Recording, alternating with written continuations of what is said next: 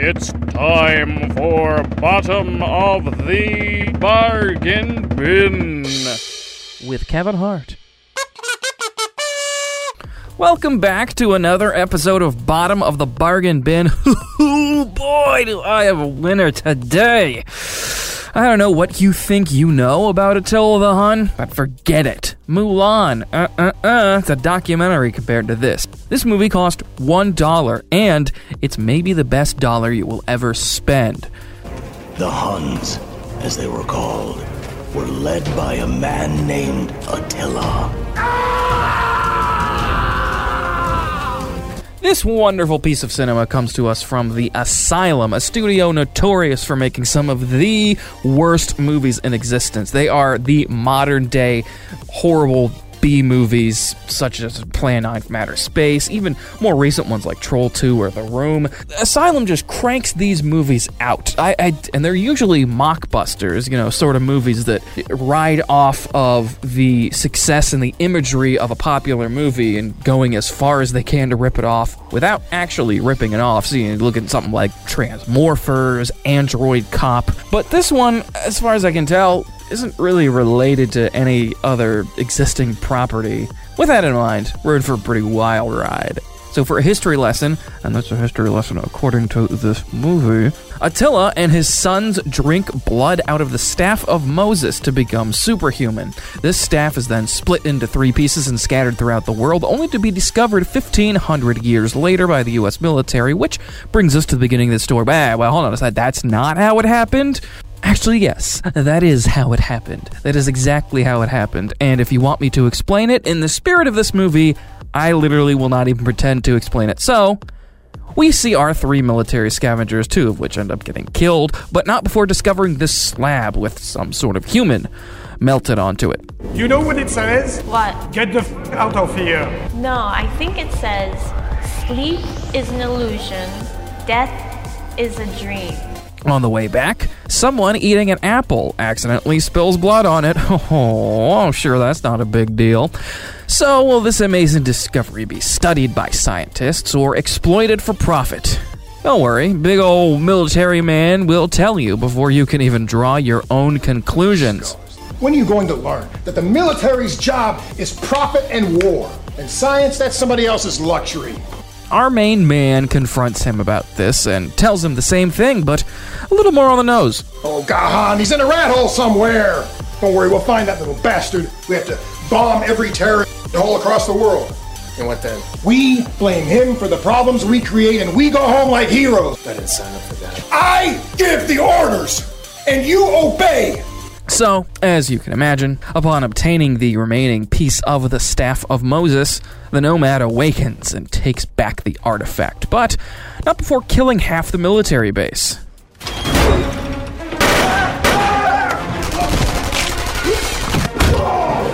So, our main man, his name is Vito, by the way, has to lead a motley crew of military movie cliches on a reconnaissance mission for the piece of the staff.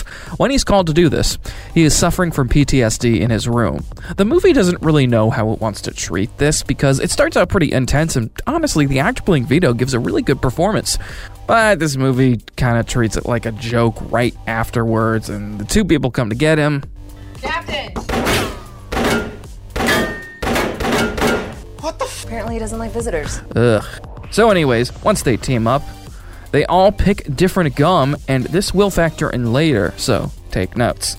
Now, aside from Vito, we also have the daughter of Vito's friend and mentor, who ends up as the other lead. So the Dirty Almost Dozen make their way to get the staff back, and...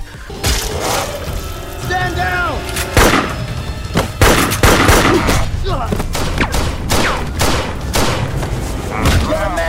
However, aside from our attractive 2 leads, this guy can actually hold his own against the Nomad. One side plot that actually just ends up going nowhere is this archaeologist's son, who you think he's this spoiled brat and he may have some ulterior motives. I'll take orders from you. My daddy will ruin you. Oh yeah? Who's your daddy? Fleetwood? Yeah? Well, when you're with us, you're one of us, you take orders from me. Is that clear? But no, he gets wasted pretty spectacularly in a bit. So here's a compilation of how powerful this Nomad is.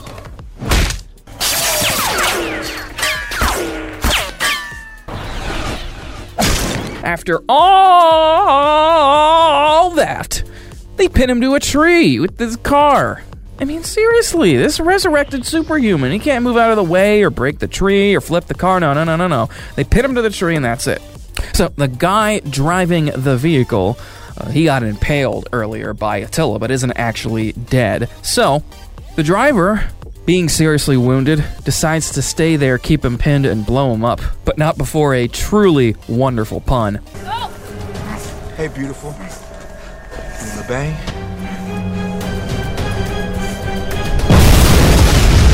That is, unfortunately, not the end of the movie.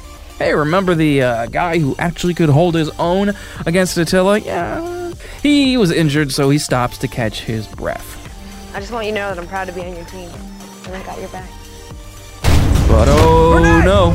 Quickly just literally sucker punches this guy and kills him. Surprise, surprise, he survived the explosion. So our two heroes run to the rendezvous point, and for about 2 minutes, the worst recreation of the Terminator ensues.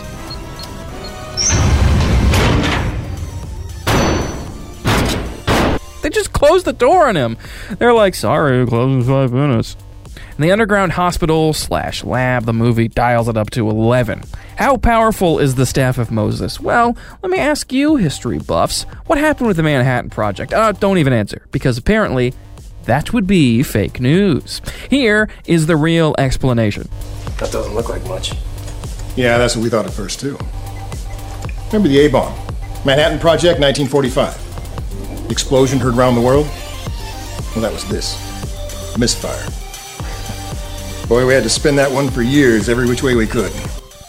Yep, super a-hole McMeany General reveals his grand plan of not only using the staff of Moses to create super soldiers, but he also wants to use its power to cure his own cancer.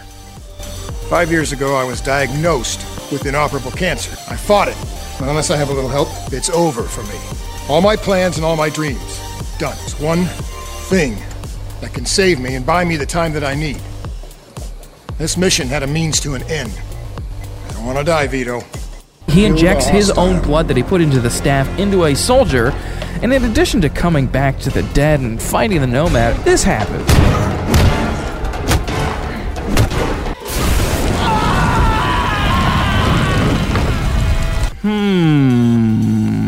I wonder, where have I seen that before?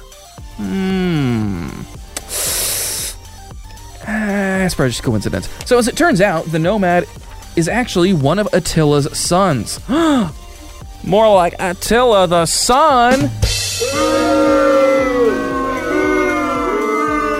After the archaeologist plants a bomb on the son, somewhat of an insurance policy, the general drinks the blood from the staff and transforms into a man wearing a skull mask.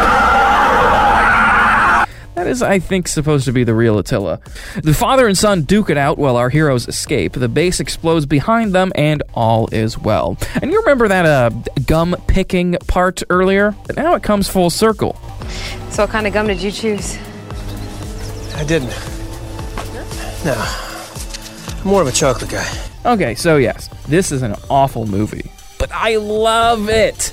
Sometimes with these asylum movies, they're overbloated with overcomplicated storylines and terrible CG, but discounting the end credits, this movie barely makes the 1 hour, 20-minute mark. It's short, it's dumb, and it's to the point. This movie knows what it is and makes it entertaining.